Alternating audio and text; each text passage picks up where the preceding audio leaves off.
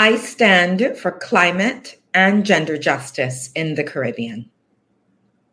Welcome to the Climate Conscious Podcast. I'm your host, Paula Joseph, and today we're joined by Dr. Angelique Nixon for the Truth Be Told campaign.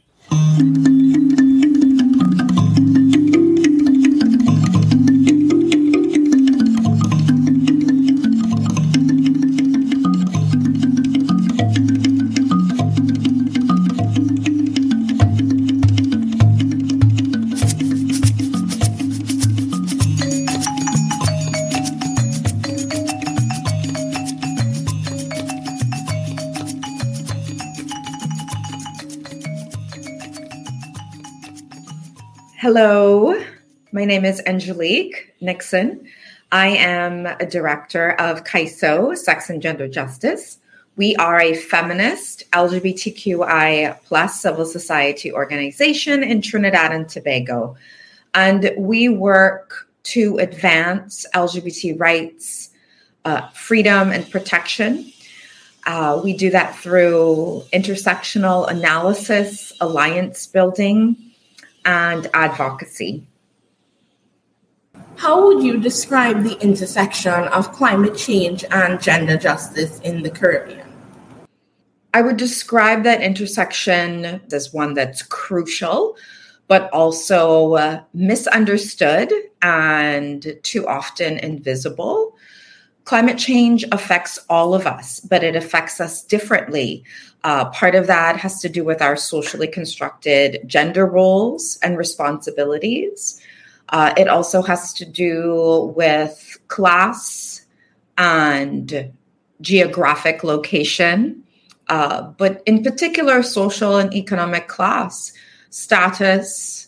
And, it's really important for us to understand when we think about that intersection between climate and gender justice, that what we're calling for, what we really need, is much more attention to the ways that different communities are marginalized because of gender identity, sexuality, migration status, ability, and access to resources, information, and even decision-making. It's too often that, in particular, that Caribbean people across the Caribbean, depending on access to resources and information, may not be able to get, for example, in the middle of a disaster, or when we think about the impacts of climate-induced extreme weather and changes. Not all communities experience relief and get information in the same way.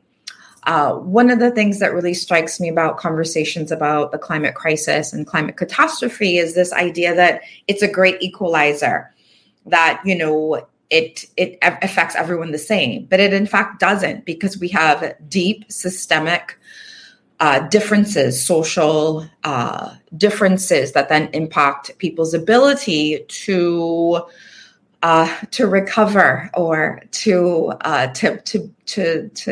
gain access and resources in any kind of disaster moment.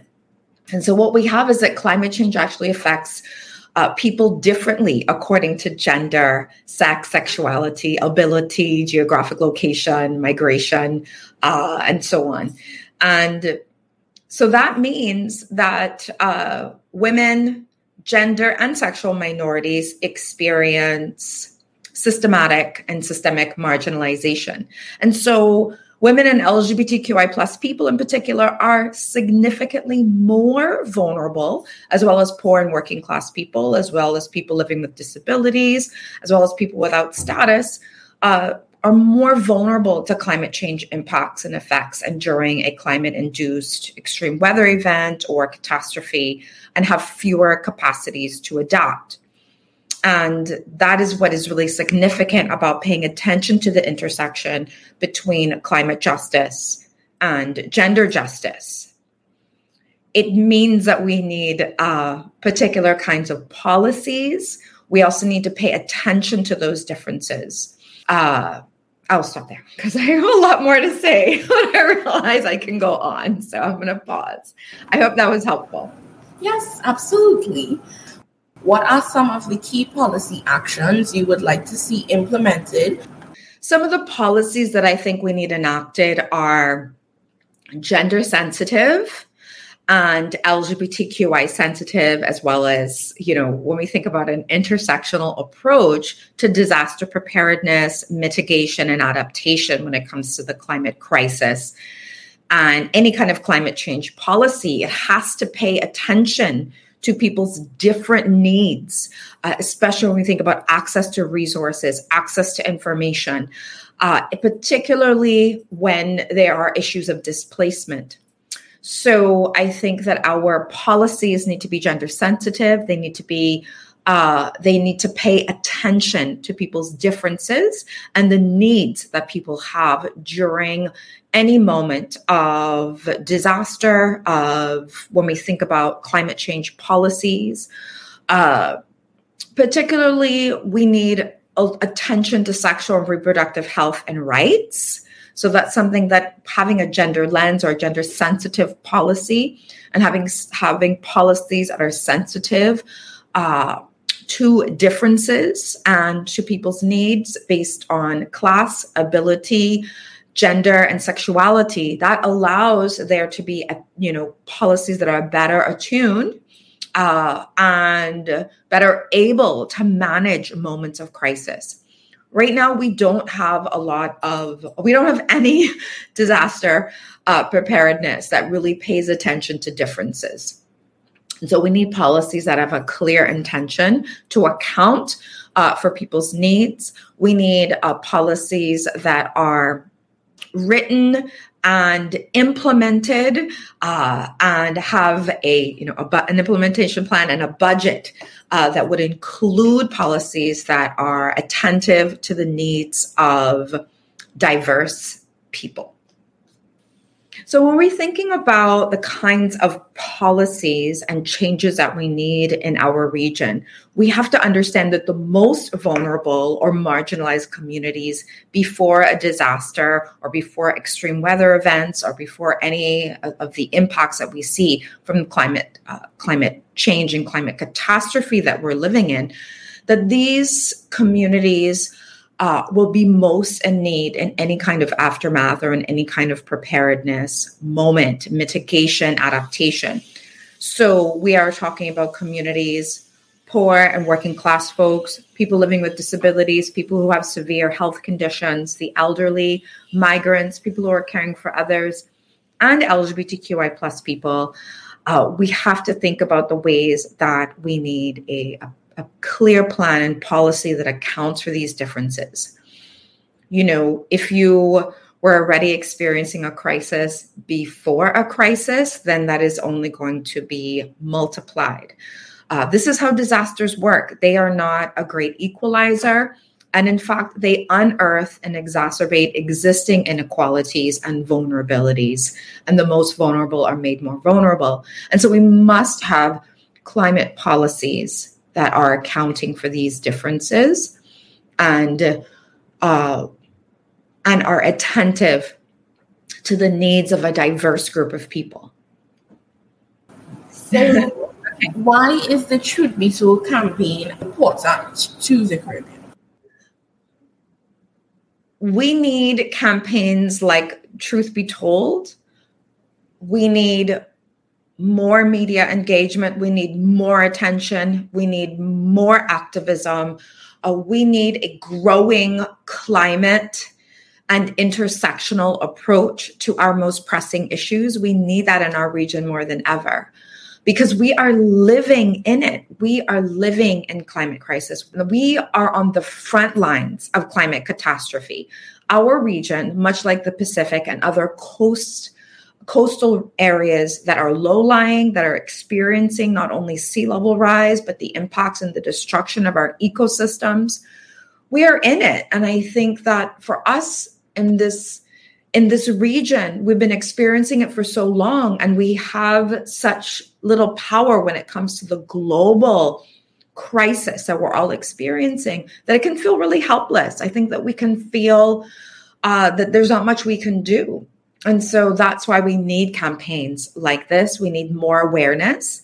I think we need more education, more climate education, more understanding of these intersections that we've been talking about today. We need more public awareness around how do we talk about these issues, because it can feel so overwhelming and it can feel beyond us.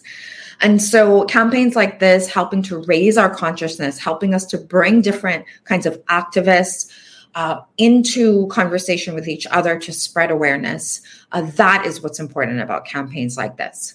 And we need to shift and change the public language around it. A lot of the environmental and climate language, and especially the stuff that's really science-based, might feel, it's inaccessible or it's not accessible to the public. So we need that breaking down. We need to have more expansive conversations so we can shift and gain understanding.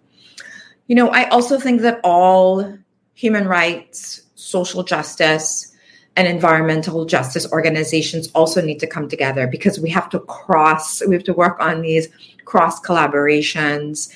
Our movements have to be intersectional. They have to be feminist. They have to be aware of our differences, and we have to be able to build alliances across our differences.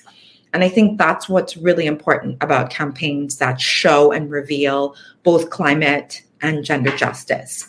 We need it now more than ever, and I would add sexual justice into the mix, and class justice, because these are that intersectional conversation, that intersectional movement building is what we need. And we have to be really wary of the ways sometimes our movements are pitted against each other. And so we have to stand up. We have to stand up for both climate and gender justice and all the intersecting forms of cross-social and environmental justice, which I often use in my work to try to show that how all of these movements are connected. So, yes.